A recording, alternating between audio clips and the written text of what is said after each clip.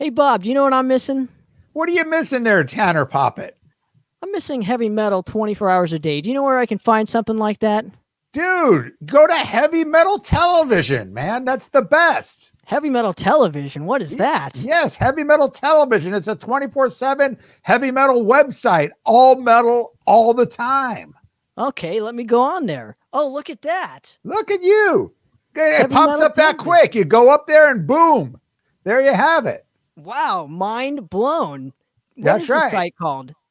It's heavymetaltelevision.com Well, there or heavymetaltv.net.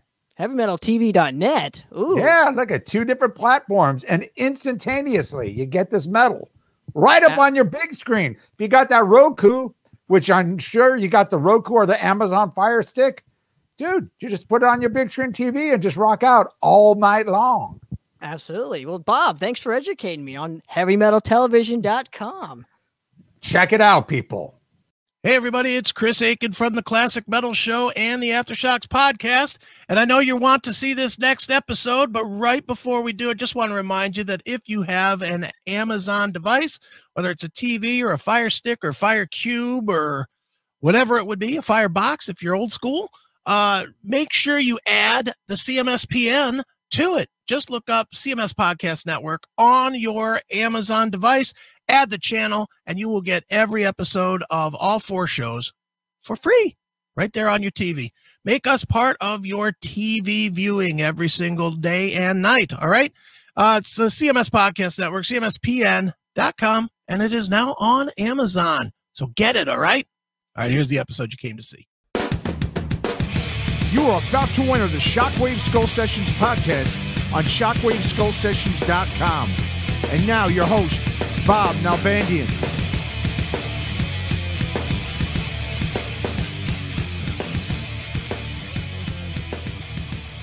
Let's do it, man. Shockwave Skull Sessions. We got a great episode here. We got returning guests.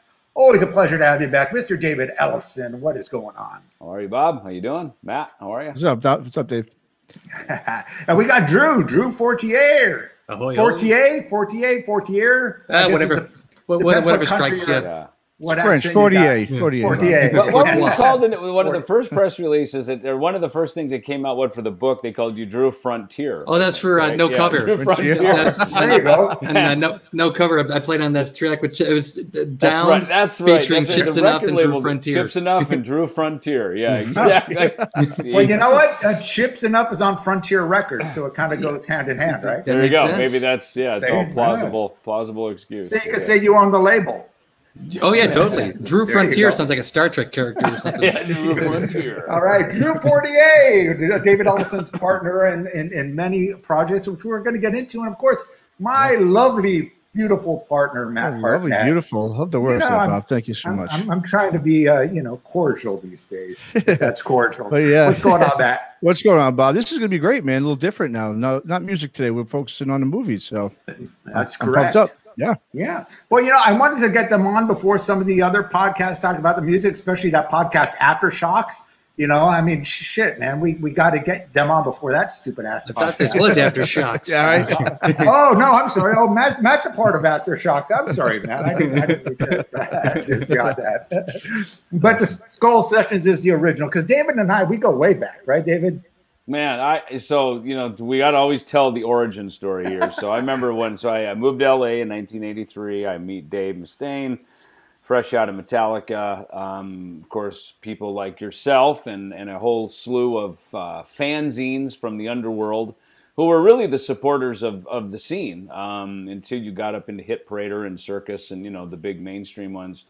And so we went to the beach. I met you. That's Was right. it Redondo Beach or Hermosa? No, it's Huntington. Something? You guys Huntington, came down that's to right, Huntington in Yep. Winnebago, which I thought was interesting. We hung out at the beach, me and Dave and Bob.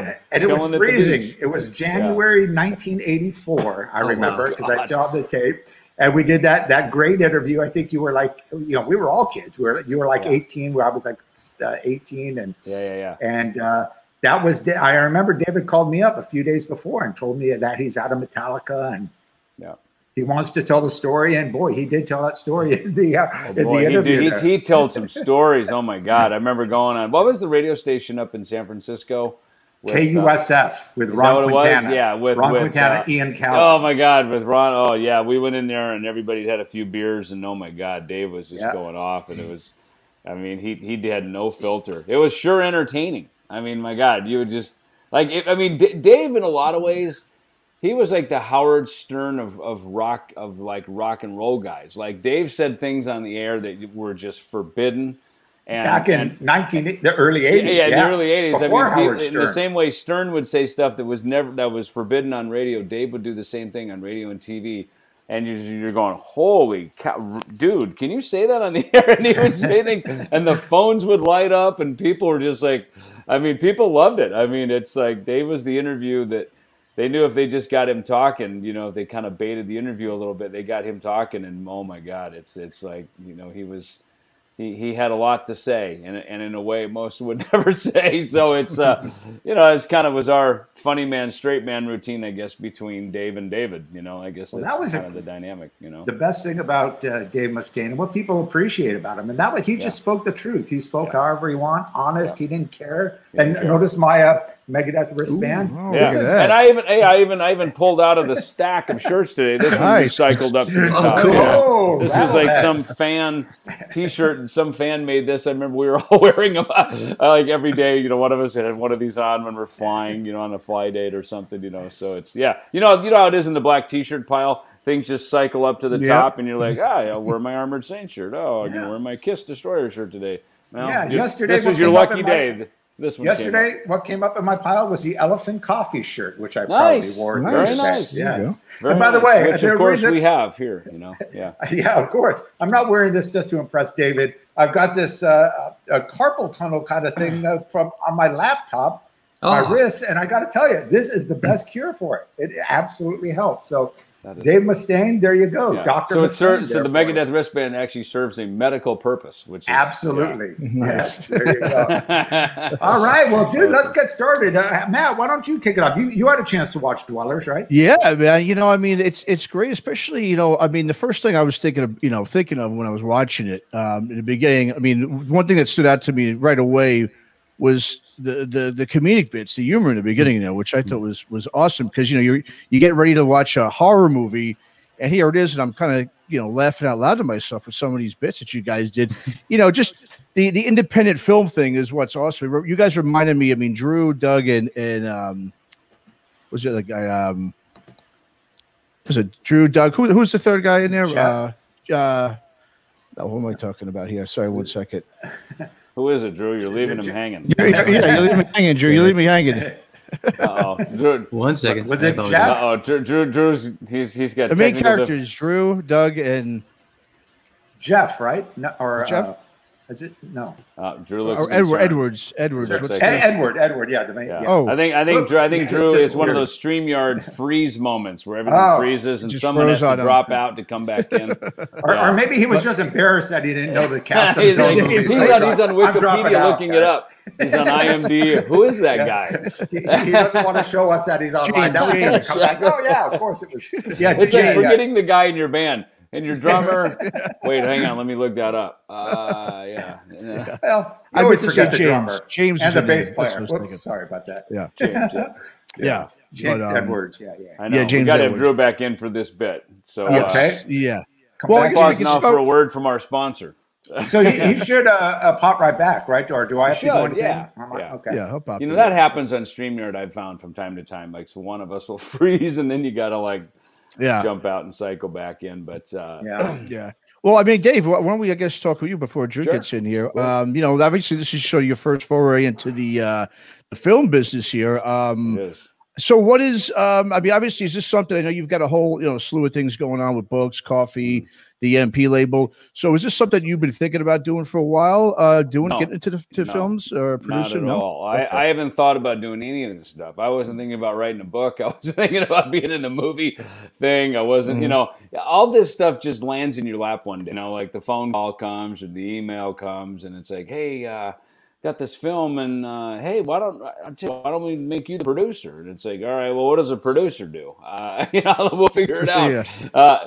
And it was interesting because and I'm happy to loan my name to things that I like that are, like you said, this one's funny. It's a cool movie. It's got Drew's great with the self-deprecating humor. Yes, he's got a great levity. Like you say, you're getting ready to watch what you think is this daunting, scary movie, and you're half laughing because there's funny bits in it. Totally. Right out of the gate, it starts with that, and then Drew's frustration is he's trying to get down to filming the movie and conning all of his friends into getting it done, early on. Yep.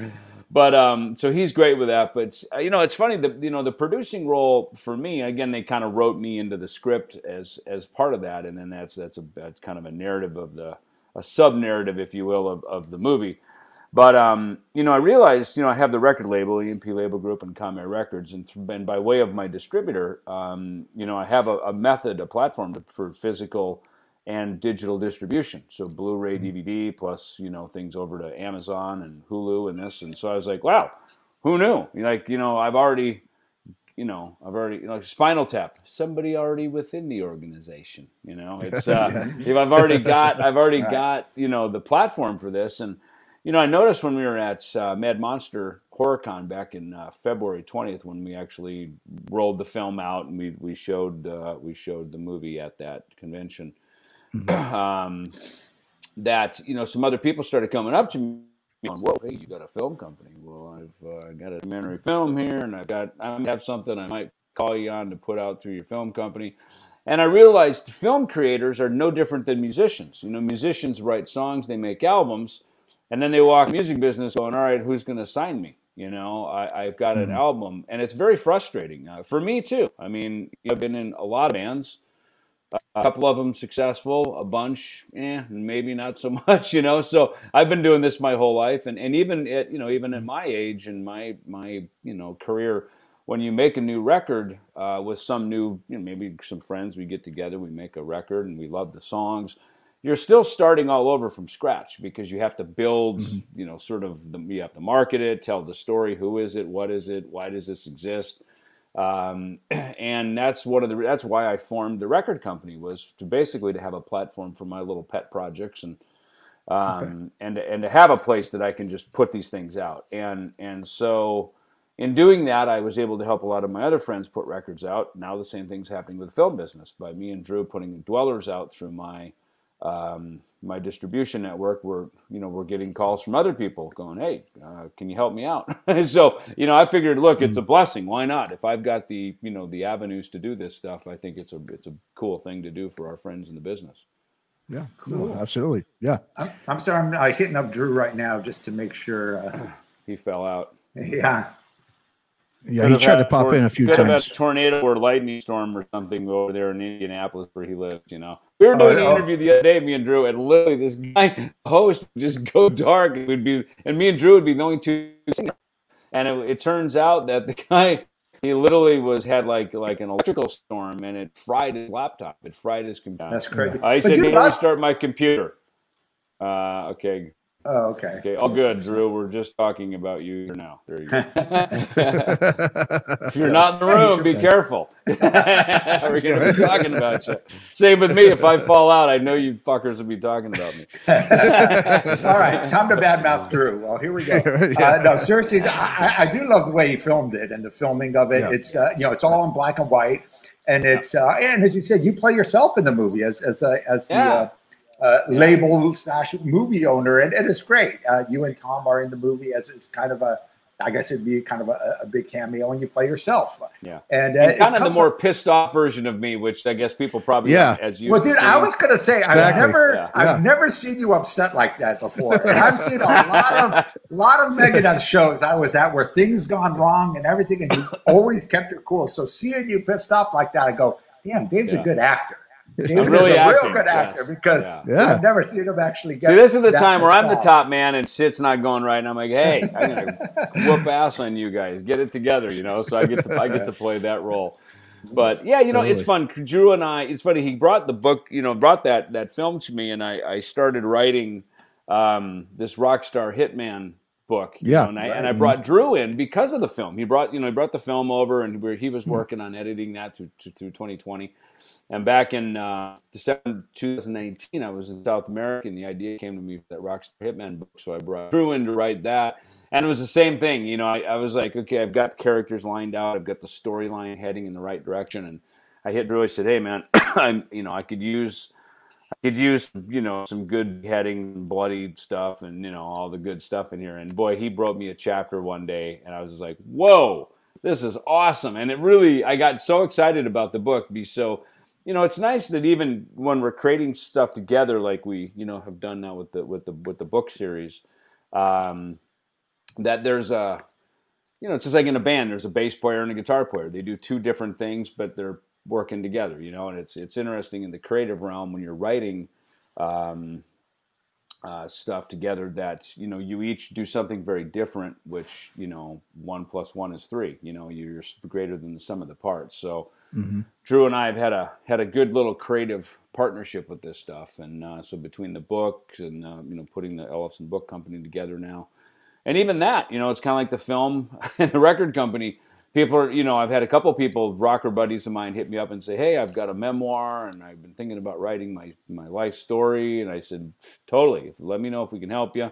We've got a distribution network. We can put your book out for you if you need. Because that's the other thing. Once you write a book, now you got to go around the business. And usually with an agent, book companies are much more particular about that. Like they don't let authors submit manuscripts. That's true. You have to have an agent. So you have to get an agent, then hopefully that you can get it shopped. So it's an extra step in the literary world. So there again with putting books out and to do some kind of self-published stuff, it's we've got that platform as well. Pretty happy with our little cottage industry up here. Sure, yeah. Well, you guys have won 10 awards, I think it said. Best horror feature at Mad Monster. You and both of you guys even got best director and producer awards, right? Correct? Yeah. Yeah, from the Vegas movie, Vegas Movie Awards. Yeah, they were very kind to do that. And it's actually, I think a couple more just came in too. And that was Drew knows the landscape of the film business a little better than I do, and especially the horror genre, and in particular the found footage genre. I got a real education on found footage. I've we've done soundtracks for bigger budget movies and things. The Last Action Hero and Bill and Ted, and you did narration too. What's that? Oh yes, the narration too for narration exactly, and I've narrated exactly. I've narrated, but I've never had job too. I've never had. Thank you. I've never had any experience in the found footage genre, and it's so simple. There's no, there's no Panavision camera. There's no craft services. There's no like hair and makeup and wardrobe. All these other things. It's just pick up a camera, start shooting. There's the film. And it's a really. There's more to it than that. There's a storyline, and Drew's really good at sort of putting together Act 1, Act 2, Act 3, and kind of having a timeline for it. There is some work to be done to create it properly, but there's a simplicity about it. I always likened it to like, it's like making Killing Is My Business. It's like the simple low dough. We don't have much time. We don't have much money. It's just plug and play.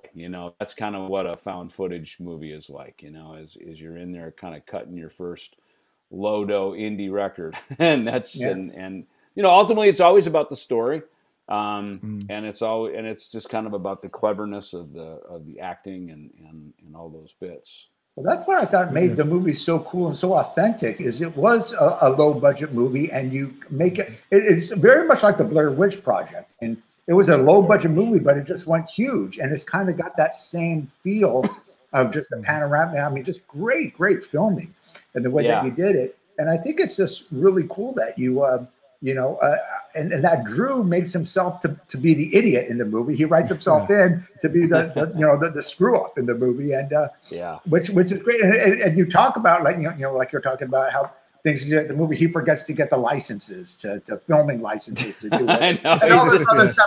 he's just a total royal fuck up. Yeah, but he's just the dunce. Yeah, they'll do the whole thing. They're just like, oh, of course you like, did, oh. Drew. Like, yeah. But it's so realistic it's almost like the Spinal Tap of the horror movie genre. It's like people are watching this and they're probably going, is this, is this a real movie or is it, an actual I've not movie? seen Chud, and Drew said, he goes, dude, you got to go watch Chud, and then you'll really get a feel for what I've heard a lot about that movie. I haven't seen it either. I went and I watched, and you'll notice it. You'll notice some of the actors in it. The one guy from Home Alone, the dad in Home Alone, he's in that. Okay. And, yeah, so you get kind of a good feel of it, and that actually doesn't seem like much of a big budget film either, quite honestly. But it's and it's fun now because we're actually talking about doing a couple of other things, around this, kind of continuing on from this, and it's fun when you like with anything, and you run up the flagpole, and just kind of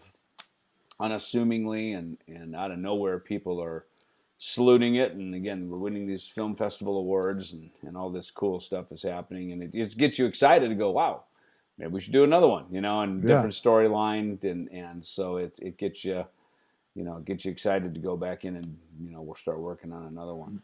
What now, was that? Oh, I was just going to ask that movie. My name is Chris, or her name is Krista. Was that through your company, or was that? That was not. No, that was not. Okay. That was something that Drew did. That was a few years ago, I think, that he did that. Right, a couple years ago. Yeah, that was a couple years ago. Yeah. Great movie as well. He's got a sick mind, that boy. He does, dude. Yeah. I always say, don't let his boyish good looks fool you for 1 minute. He's a demented little cretin. Well, until he gets on, rather than talking more crap about him, were you going to say something there before we jump into? Well, I was going to say, would you guys ever think about maybe turning, Rockstar Hitman into a film? That was the first thing people asked us, is, hey, when is the Netflix series? Because it really does speak to, to kind of a television production. And it's why we called it the Sledge Chronicles, because our main character, Sledge, who's the star of the book, we realized when we were writing this that, while this story could come to an end, the character can live on. And, so I thought, listen, as the musician tours around the world, there's all kinds of espionage and bad guys going on that, over in Europe and South America.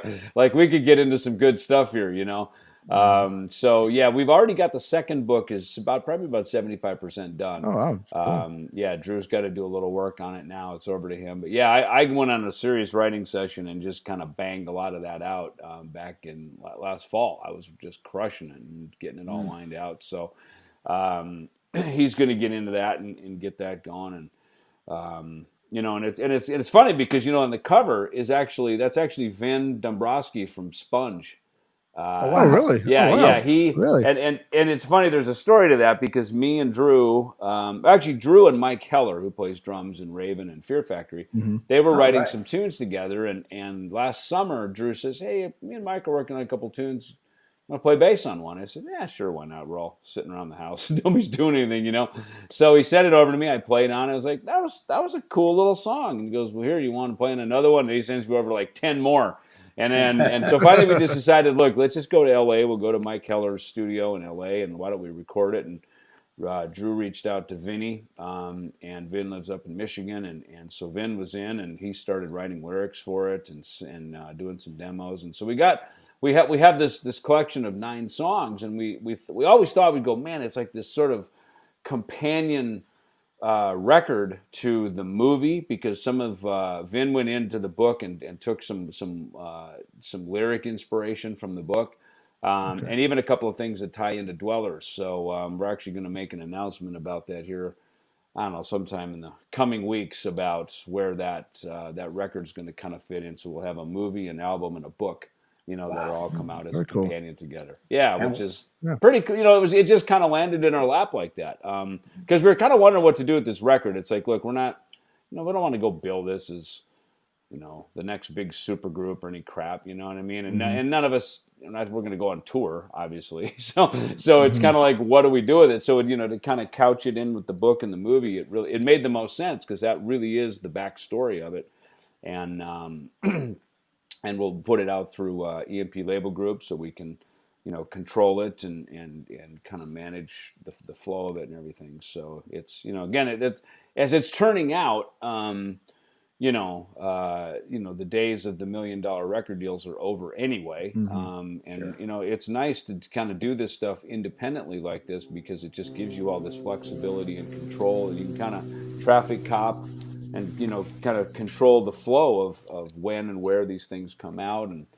And labels always get pissed off. They're like, wait a minute, you can't play on that album. We're putting this album out, and we got too much stuff out there. And wait a minute, what's this book? That book's taking attention away from our album that we're putting out. So in this case, it's almost like the more the merrier. It all tells part of a bigger story. It's more of a big banquet here, it's kind of a cool thing for 2021. Right?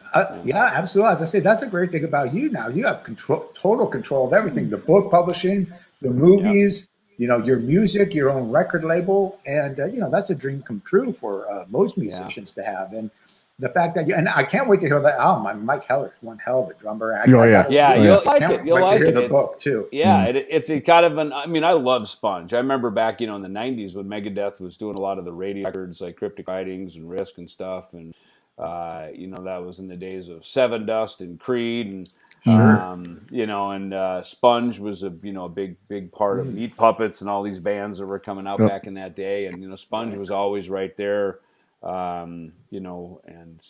great songs, and Vin's a cool guy and great singer. So yeah, it was fun to collaborate, a little out of school, you know what I mean? Not just a metal collective, and Drew's a fantastic songwriter and guitar player. I knew he played in Bang Tango for a couple minutes, and he'd done some stuff with Steven Chirot from Kick Tracy. But on this record, I'm like, wow, he's what a tasty guitar player and just clever songwriting. I was very impressed with it. So yeah. Now, have you and Drew ever played before together? Or is this? How do you know Drew? How did you guys ever connect? We haven't, and it's funny because we have now on the record, but of course you make records now in the pandemic. Like we're doing this interview, right? True, yeah. Indianapolis, Arizona, LA, Detroit. That's how we made that record.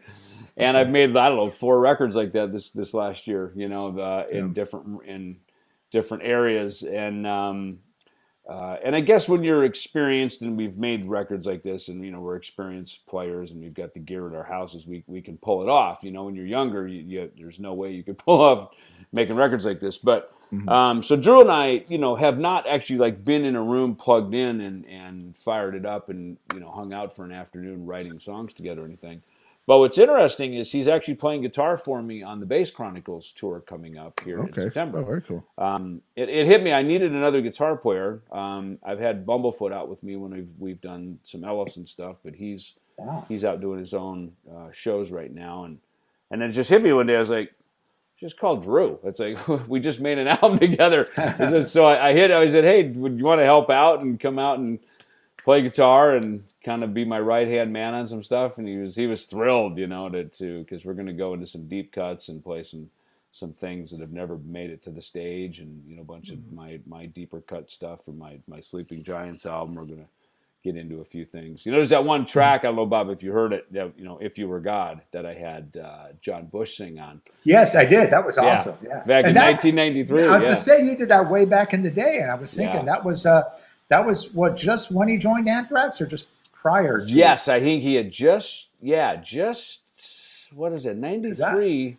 Yeah, I think he had just joined. He was singing. Yeah. And it's funny, I hit him up. We've all kind of grown up together, of course, all of us. Yeah, of course. Yeah. And well, you were in LA at the time, yeah. Yeah, in LA. Yep. And he came over to my friend Pat's house. That's John Bush at 10 in the morning, singing, roaring like a lion. Any time of the day, he said. Yeah, any time of the day, John Bush on demand. He's fucking awesome. He sounds great. So.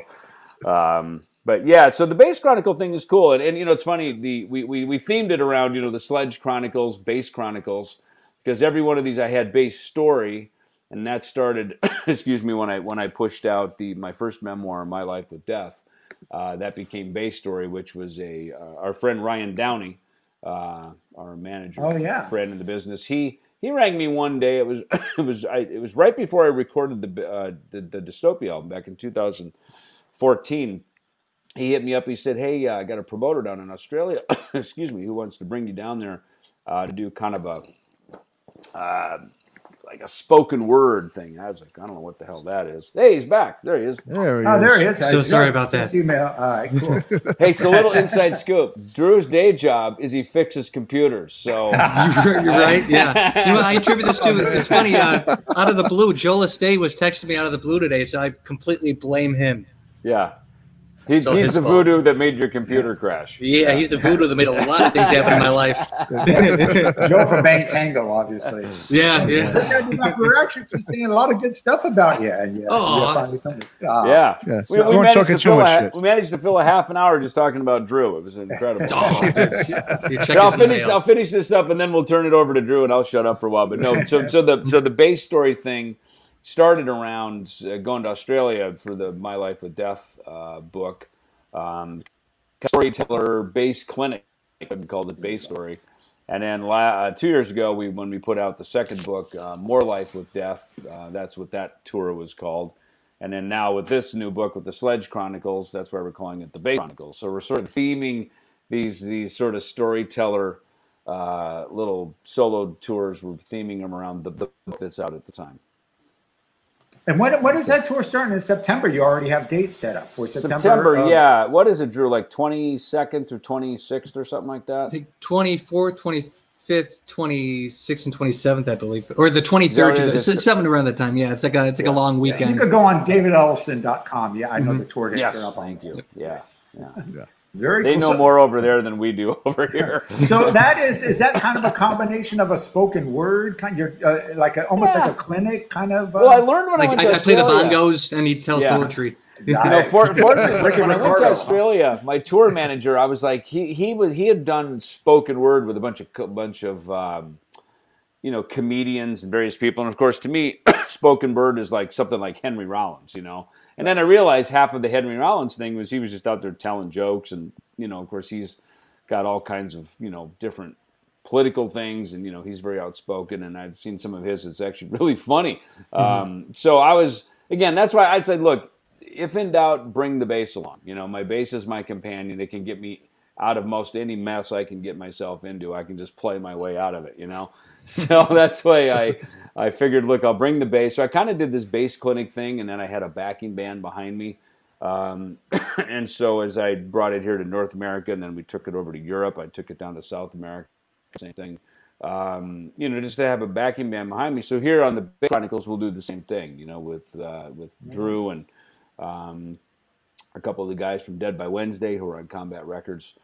We've got a nice set list, and so it's music. It's primarily music, but there's some storytelling and stuff in between. It's not like, hey, we're here to melt your face and then just play an hour of music and kick your ass. There's nice tempo flow, doing some storytelling in between. Even some Q&A. Yeah, a little bit of Q&A. Yeah, this one we're going to try to do a chronological thing as well, so that hence the Chronicles. We'll try to be, more of a chronological flow through music throughout my career. And playing some stuff you never played live before too. Yep, exactly. Ooh, Yeah. Like cover tunes or Megadeth tunes or what kind Well, of? yeah, Come and we find did a little bit of both. I did the Ellefson That's a cover great record album, last yeah. year. Yeah. Which is nice because, when people ask me, who are your musical influences, like, well, there it is. Yeah. There's like all 18 of them Great right roster of there. bands, yeah. Yeah, Love it. Nazareth, So, BTO, yeah. Sweet, Bachman Queen. Turner Overdrive rules. BTO, Oh, come yeah. on. Favorite yeah. Come band, on. Not Fragile. Still, I Yes. tell people one of my top 10 all-time favorite metal albums. So it's not Isn't that metal. funny, I go, man? dude, I mean, more and more here- people that say that. In fact, I think James Hetfield he talked about that, I don't know, a dozen years or so ago. People were asking him kind of about his vocal influence. And he brought up BTO, which C.M. I was, Turner, man. That guy it's- was a monster oh, vocalist. yeah. And we're all Turner. kind of the same age, me and Yeah. you, at least. Oh, they were Bob and huge. stuff. When we grew up, they were all Yeah. over the radio, but everyone thinks about them as, taking care of business and letter, all the, you ain't seen nothing yet. But some of their, B-sides, so to speak, like Sweet. Super heavy. Sweet had those super heavy B-sides. Yeah. And Yeah. I mean, listen to Not Fragile and some of the other songs off that album. Yeah. Great. So we're going to pull some songs off that record. We'll pull some of those into the show because, there's a few of those like Wasted. I mean, man, I was a Def teenager. Leppard, yeah. When that came into the rehearsal room, my drummer brought it in. We were all like 15, 16 years old, and the Def Leppard guys were 15, 16 teenagers. too. Yeah. Yeah, we're like, wow, if these guys can do it, and they're on Mercury Records. The back of On Through the Night, they're on stage opening for AC/DC. You're like, wow, they made it like, you know, they made it the dream possible. You know, it's like they were a big inspiration, especially for a lot of the thrash metal musicians. People don't credit Def Leppard, and they always credit them as the hair band. But you know, Def Leppard and a lot of the new wave of British heavy metal bands. But their youth, I mean, I think Rick Allen was 15 when he recorded that record. And, oh my God, yeah, the stutter kick that he had on his and his style that he had on those first two records, and especially on Through the Night, man. What an incredible drummer. You're right. He's 15. Yeah, he's a 15. Records that sound like, you know, him and Clive Burr, of course. Sure. Maiden. Those two guys were just amazing. You know, the new wave of British heavy metal. I mean, those guys just had a style about them that was incredible. Absolutely. No. And then you had all the thrash guys like Andy from Death Angel that started at 13, 14. You know, so yeah, they were definitely a big inspiration. But Drew, why don't we go back to? Was there something you wanted to talk to him about the movie there, Matt? I know. Well, no, we were just talking earlier before we got kicked out. You know, about the comedic parts with him, Doug, and James. You know, what's evident, I think, is that the three of you guys definitely, you guys have to have a pretty good friendship outside of the movie, because you can kind of tell with the chemistry between you three. You know, the three of you guys are really. It reminds me of Swingers. It reminds me of like Vince Vaughn, right? You know, Vince Vaughn, John Favreau, and the other guy plays the guy Sue. But yeah, exactly. But it's great to see the independent film thing like this come back, where, you know, in the 90s it was so big, and, you know, up until I guess the mid 2000s. Is this something that you guys are trying to sort of, I guess, tap into? I mean, is there still a big market out there for a lot of independent films like there used to be, you know, back in those days? Or yeah, there's just like with music, everything is kind of branched off into genre upon subgenre. So there's, you know, all kinds of stuff. There's a whole like underground market for the found footage stuff, and with this one, it's been really interesting just kind of seeing how people are kind of taken to it, because I was just happy to get the thing done when I had it done, and I was like, it doesn't make any more sense to me. Hopefully, it makes sense to everybody else, and just kind of I didn't really think, you know, it was gonna end up the way it did as far as all the accolades and everything, and we just kind of threw it into a couple of film festivals. Next thing you know, it got selected. Then it won some awards and all that. It's just crazy, but yeah, as far as the independent film stuff, you know, all this stuff just kind of happens organically. It's just kind of, I got like at one point I got like just like a bug in my ass to make another movie, even though after the Bang Tango one, I was like, I'd never do it again, you know. And and I thought it'd be really cool to involve David in it as well, because he's fearless when it comes to collaboration, and we were able to, you know, put our heads together and you know, make something really, really cool. And it's so far, I mean, we're still really far out from the October release date, and it's getting a lot of really good traction so far, and that's just blowing my mind. I was just happy to get the thing done. Everything else is just kind of an added bonus. And it's funny with James and Doug. Doug was actually Chuck Mosley's manager up until he passed away. Oh, and I know you played with Chuck, right? I did, I loved Chuck very much. He was a dear friend, and I remember toward the end, you know, it was just kind of like he had all these just hopes and just wants and all these things that he was ready to get out and do, and then unfortunately what happened. But he's I got a lot of great Chuck Mosley stories. I didn't know him for that long, but we got pretty close pretty quick, and it's amazing how certain people in your life you could get that close to that quick, you know, and really, you know, be on that level personally. But yeah, Doug was Chuck Mosley's manager, and James, I knew him from when I was a kid. There's this movie from the 90s called Bloodletting that he was in, shot on video. The story is amazing. It's about this girl who tracks down the serial killer that blackmails him to teach her how to be a serial killer. It's awesome. So I highly recommend that. And ironically, the first time the three of us were in a room was during a Chuck Mosley band practice at Chuck Mosley's apartment, because Chuck lived in Ohio, as is Doug and James. And James came to Chuck's house to let me know that I got the part in the movie. Her name is Krista. So the bond between the three of us kind of formed that day, and just kind of unfolded naturally from there. And then when it came to putting, you know, getting Dwellers kind of worked out story wise and everything, it'd be like, you know, it'd be perfect, you know, just to jive with as people and characters would be James and Doug, because the three of us kind of have a cool rapport. You know, James being kind of like the, you know, it's the no BS, is kind of straightforward kind of guy, but sarcastic as hell. And Doug is just kind of like, you know, Doug's kind of like a goofy, like Daniel Stern kind of guy, you know, and he's just kind of fun to have around, and it's just, and the three of us just kind of, you know, a lot of the movie was improv too, and it was a blast to do, and I got probably about 3 completely different movies worth of footage with all the stuff we shot and everything, and this is just a version that kind of, you know, made the most sense, like as tight as humanly possible, and believe it or not, me, Doug, and James were only in the tunnel for 1 day, and most of that's overdubs. And wow, okay, it was crazy, but there's my very long answer for your very short question. Yeah, no. Talk a little bit. Oh, I was going to say, just explain a little bit about the found footage. Is that like a new genre? Because I know David mentioned, I've heard that term thrown recently quite a bit before. Why don't you explain to the viewers? Sure. Well, it originated. Actually, the first one to kind of put it on the map actually predates Blair Witch by a bit. It's called Cannibal Holocaust, which is a really Italian, messed up Italian horror movie. Yeah. And it's about this people coming across this footage that this documentary crew had who went into the jungles of South America to go, study cannibals. And then cannibals kind of, took them over and ate them. And so there's that kind of was like a precursor to it by like 20 years. And then Blair Witch came out and that just exploded. And then there's that Cloverfield Chronicle. And then it started getting a bit too slick, like the found footage stuff. It's all from the perspective of the camera, but with the way those movies started to get shot in the big Hollywood kind of way, you could tell it was like $1 million camera. It was like when they do those sequels like Blair Witch 2, it's like right, why ruin something? Yeah, exactly, and so I thought it was cool. It would be cool to just kind of go back to be as gritty as humanly possible. And if you watch the movie too, there's a dead pixel. You could see in the dark scenes. You see this like white dot on the screen, and I could have fixed it, but I was like, hey, that adds to the realism. It was a crappy camera, Right. And a lot of the sound stuff I left alone, and apart from the tough stuff was like the stuff I had to create, I did all the creature noises, and I had to put them in there, very. Just enough so it sounded like there was something there, but not too apparent to where it sounded like it was fake. Just like with like special effects, because if you stare at like a decapitated head for more than like a second and a half, you're gonna know it's fake.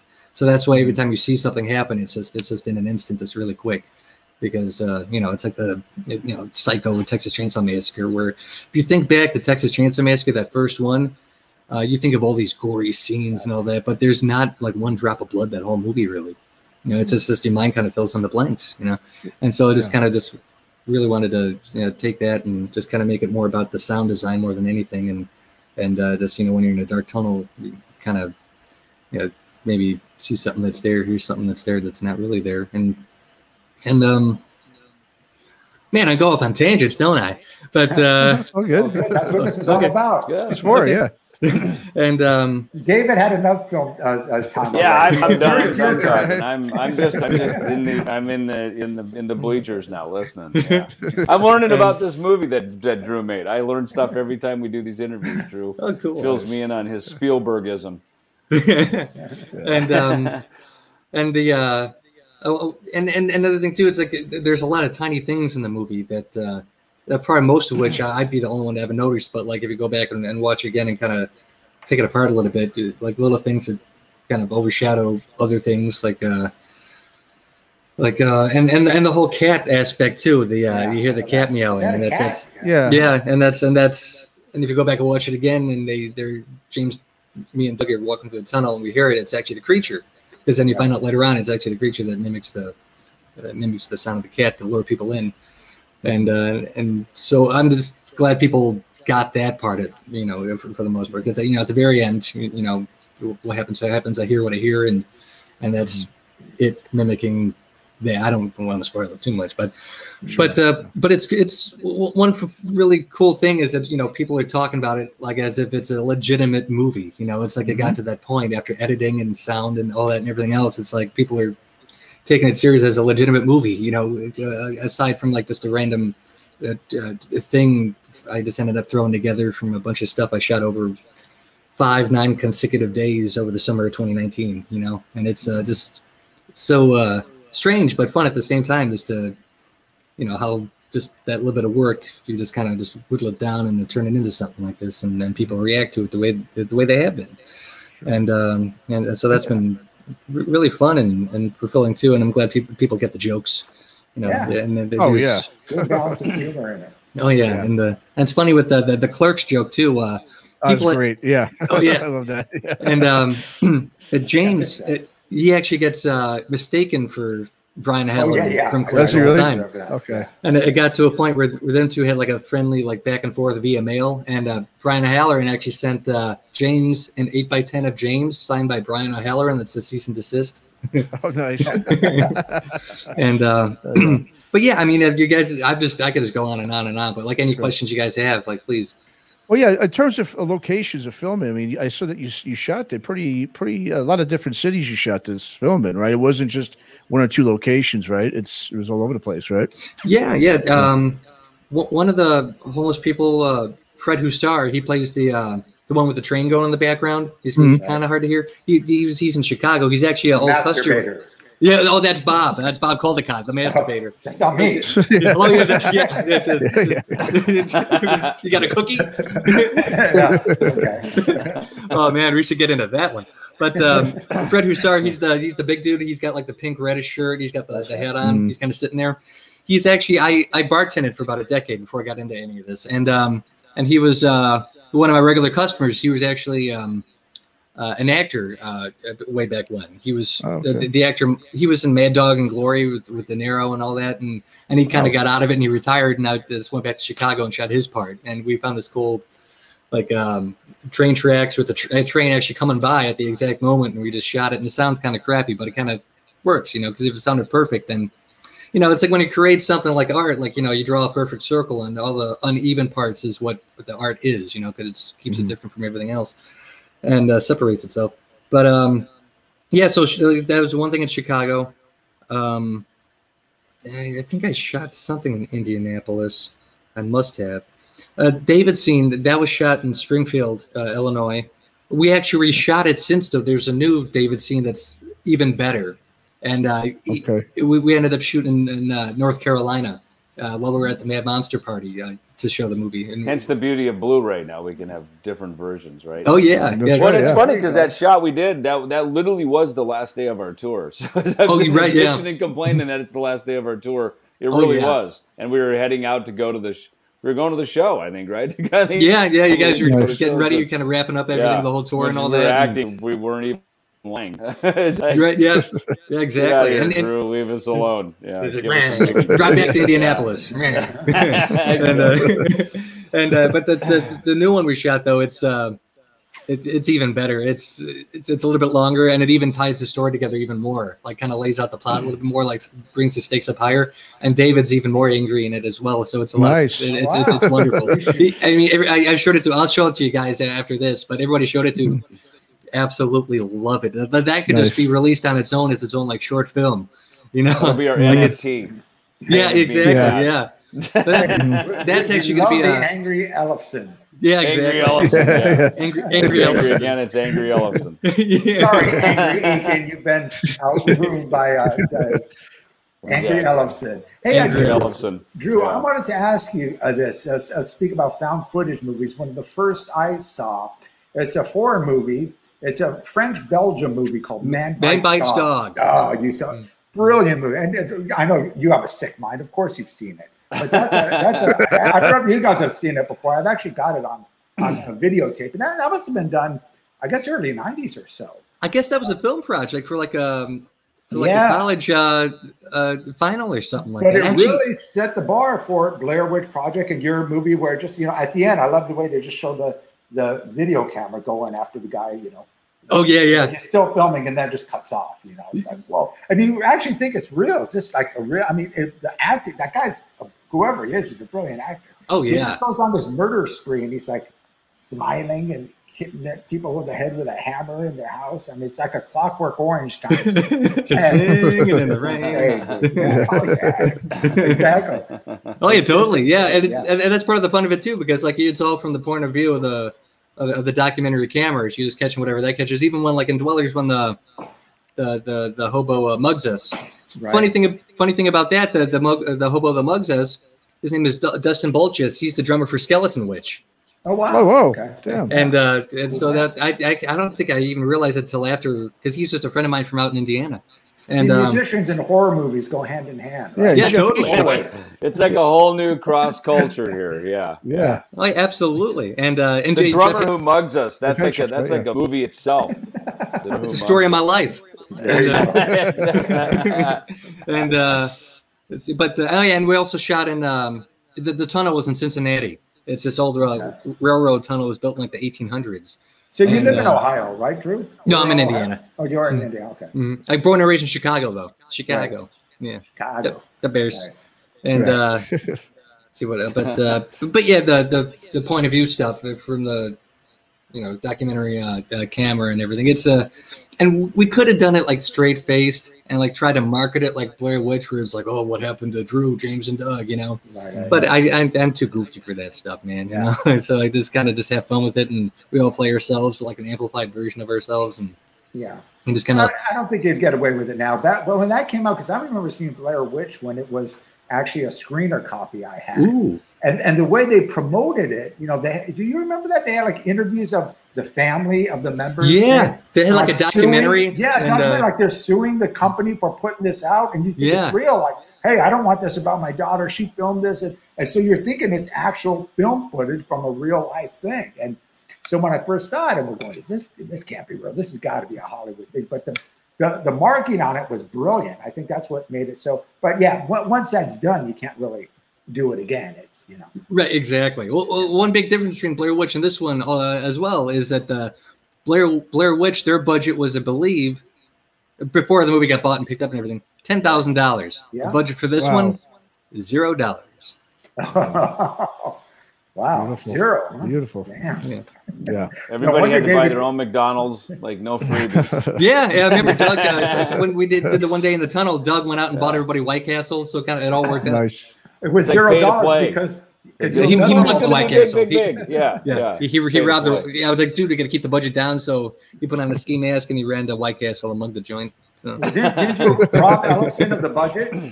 What's that? Didn't you rob Ellefson of the budget? Isn't that why you're so pissed off? That's why I'm pissed. Yeah, exactly. We actually ended up being $0. Yeah, but just you $0, pocketed the except the 10,000. money that I put in at the beginning, and that went missing, just like the characters, just like the Drew- homeless people. My money went missing. It's like, Drew, what is this $14 bullshit? I gave you $20. Where's my film? Damn it! And my change? Yeah, and my French fries. You son of a bitch. Well, listen, I know you got to jump. David, was there anything else you wanted to throw in, Matt? But I wanted to kind of go over talk about your other projects. You got your billion projects. And just touch up a little bit about what's going on with Megadeth at the moment. Since everyone's curious. Well, we put out, about a month ago, we put out Swords and Tequila, me and Jeff Scott Soto. Version. And so we tipped our hand that me and Jeff are working on a record. That record is essentially written and done, and we should have some updates on that. We worked really hard. We started on that at the end of January, so we've been just crushing on that. That's going to be awesome. Really good. Yeah, you guys, I think, are all going to Jeff love is it. amazing. Yeah, so we rocked on that one. Megadeth album 16 being worked on now. It's we've been taking our time, Dave. When we started it a couple years ago, Dave was just like, look, I want to take the time and listen, and I think the feeling is kind of like we're always in between a tour. Let's get another album done. There's summer festivals next year. We got to always be sort of meeting deadlines, and this was one. Who knew? Obviously the pandemic, and then Dave went through his throat cancer treatments, and obviously that was unexpected. So we've had a couple years sort of knocked out from under us with this album operating in the background. We had the Mega Cruise, of course, that we did, and so my solo band stepped up and essentially kind of became the house band on that one, to cover for Dave not being able to be there and not being, an official Megadeth performance. But we had a lot of fun. I put together a big jam, an all-star jam with everybody playing Kiss songs, which was actually Frank Bellows' idea. I called Frank and I said, man, I'm putting together this Saturday night all-star jam, and I said it's looking too much like a Metal Allegiance set, and I don't want it to just be a bunch of heavy metal songs. I want it to be something fun. He goes, hey, you can always do Kiss songs. Everybody loves Kiss songs. I go, God, you know what? That's brilliant. So it's funny, between Frank and Charlie Venante, we basically put the set together, and I kind of tasked Charlie to be my MD, my musical director, and kind of, you know, get the thing together, because I was running around, as were Kiko and Dirk. We were kind of running around being the hosts. So who on played the bass? boats. You or Frankie, or did you both play bass on? We all did, yeah. We all did. I played on, you know, probably about half, and Frank did a bunch, and then you know, Chuck Garrick, Beasto Blanco, they were there, so he played on some stuff. Doro's band jumped in on some stuff. So, and of course, it was kind of convenient. I was able to sort of write Altitudes and Attitude into the show, which was funny with that, because Todd from Queensryche, you know, singer of Queensryche, he was our drummer. He's a great drummer. Yeah, he's a great drummer. My God, amazing. He's as good of a drummer as he is a singer. Yeah, he played drums on the last Queensryche record, I believe. Yeah, exactly. Yep. So we had him play drums for me and Frank. So yeah, that was fun. You know, so the Mega Cruise was cool. But yeah, so, you know, just between, you know, that year and then of course the pandemic, you know, we did the tour with Five Finger Death Punch, which was a big, you know, sports arena tour across Europe, which was really great. I mean, did you finish off that tour? Was it the complete tour? Yep. Or? Yep. No, we finished it up, and then we came home. That was kind of like late February. We got home in time. You know, the pandemic was kind of bubbling up about a week or so behind us. You know, it was weird, because the smallest venue we played was about a 4,000 seat, more of a nightclub in Italy, in Milan, because it was a full-blown, it was an arena tour. I mean, it was scaled to be kind of like a 10,000 seat sports arenas, which is what we did every night, except Milan. And then of course we get home 2 weeks later, and you know, northern Italy got hit the worst, you know, with the pandemic. So we're all like going, yikes, man, that was close. But yeah, I mean, we home, and then, you know, like, I just got busy with, you know, the Ellefson record and the No Cover record, and, you know, Megadeth stuff kind of operating in the background. And like I said, Drew editing the film. Drew and I finished up the Rockstar Hitman book, and, you know, so last year was kind of that like other thing too. What's that? Go ahead. And that other thing too. No, I told him about that while you were doing the band, the record that we've got coming out. You missed all that, dude. Oh, I forgot. I forgot. I dropped out for a minute. Yeah. By the way, Drew, there's a record coming out that you're on. Is there? Yeah. I'm on it. When did I do that? Yeah. That's So what we're it's talking good. shit about. It's been a couple of years of just really, you know, creating a lot of content, and, you know, it's been fun, man. You know, just, you know, me just say yes to things, and sure, why not? Let's go Dude, do you that. seem to say yes to everything. You are the busy. I don't know how you do it personally. I mean, you know, between you did the new No Covers record, you got the band with Drew going on now, you got your book deal, you got the record label, EMP Records, you got, of course, Megadeth. You know, and you got to give it to Dave Mustaine for allowing you to do all this. I mean, most major bands like that would not give permission for another artist to do so many different projects, because it dilutes the project. But everything you do is kind of related, and I think it helps out, you know, the whole. It is. Yeah. I mean, you know, and that's where you bring up a good point. And I always bring everything back home, you know, to Megadeth. You know, I always do. I don't ever sort of go out and say, hey, I'm going to go be my own guy. I'm very clearly an anchor guy in Megadeth. You know, this is my home. It's good to be back home.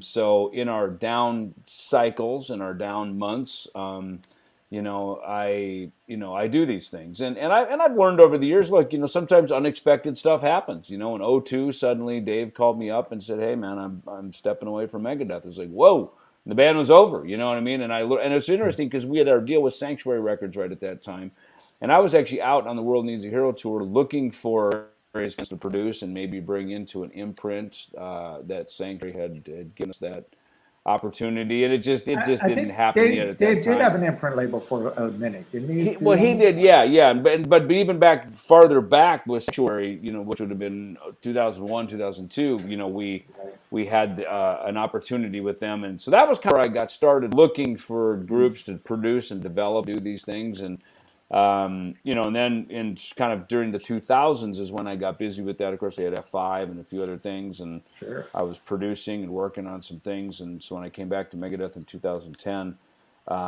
you know, that it was great, just great to be back home. And obviously we had, you know, a great decade together.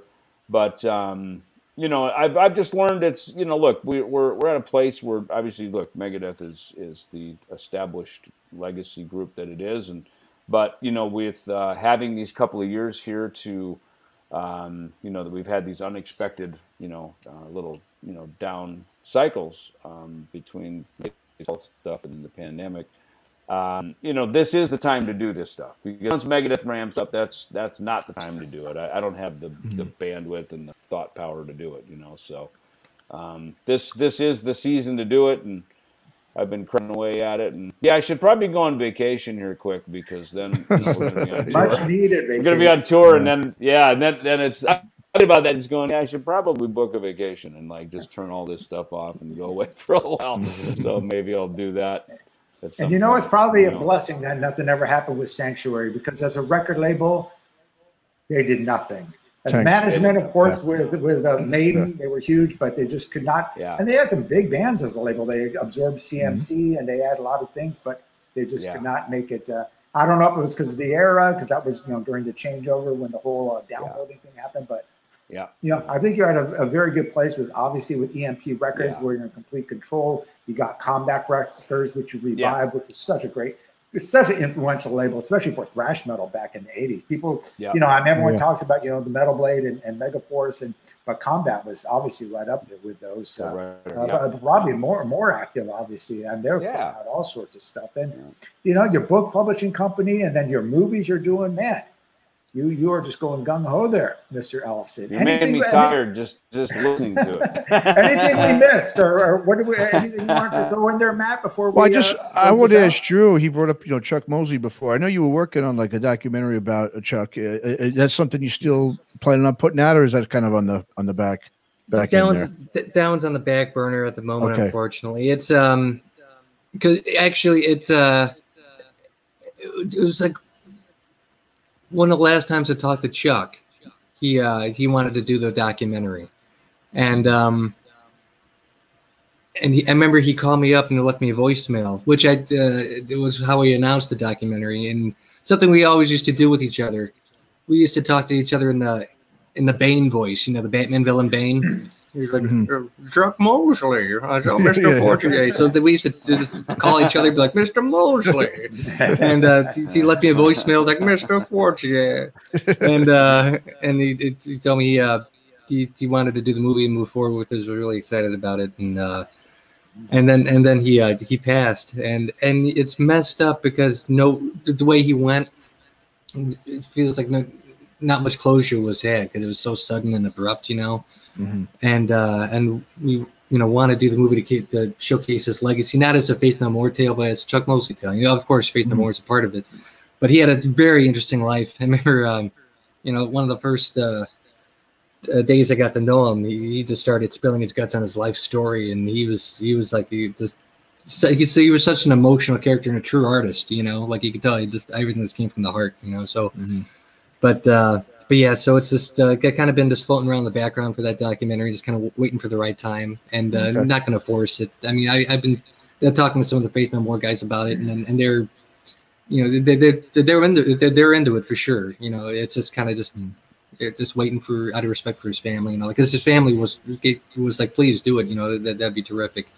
And but even so, it just still doesn't feel right to dive into it yet. But I'm sure someday soon it's called Thanks and Sorry. The Chuck Mosley movie, and awesome. we did do one interview so far with Matt Wallace, and he offered to do it right after Chuck passed, and it's a very, very, very heart-wrenching interview. And as I'm getting somber thinking about it, so it's probably still going to be a minute before I dive into that one. Cool. You know, we all miss Chuck very much. He was loved by everybody for sure. Awesome, great, awesome, man. Well, cool. I guess we're good. Anything else? Thank you guys. Appreciate it. We're good, man. We're good. You all. DavidEllefson.com. Thanks, guys. And Drew, do you have anything? Your websites through your movie? Yeah, watch the movie Sleeping Dogs Lie. And I didn't have to throw that in. You sick. David did this movie. Bob, well, first of all, it was my fault because Bob watched. Her name was Krista, and he was like, "You sick fuck." And I was like, I didn't make it. I was just in it. And then he told me about this movie called Sleeping Dogs Lies, directed by Bobcat Goldthwait. Oh, yeah. And I don't know if you want to tell David the plot of the movie. Well, I would here, but I got my brother's family gotcha. here, and that might be a little bit. I'll text it to you, David. I'll say it's a sick mind. Well, it's on Amazon. I'll look it up.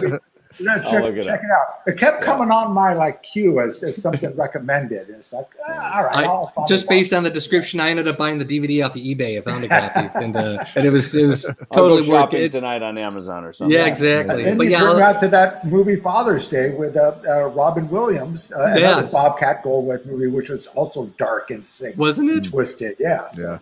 That guy's got a sicker mind than you. I think you've got some work to do there. Work is in therapy. Exactly. That's all right, gentlemen. Well, thanks so much. All right, guys. All right, thank you guys. Thank you guys so much. Yeah, fellas. All right. Bye-bye. What's going on, everyone? Tanner Poppet here of Madrost, Poppet's Corner and Razor Radio. Just wanted to remind you guys to check out the new and improved Heavy Metal Television at heavymetaltelevision.com. That's right, heavymetaltelevision.com. Just type in that search bar, man. heavymetaltelevision.com. Now let's check out the episode you actually came to see.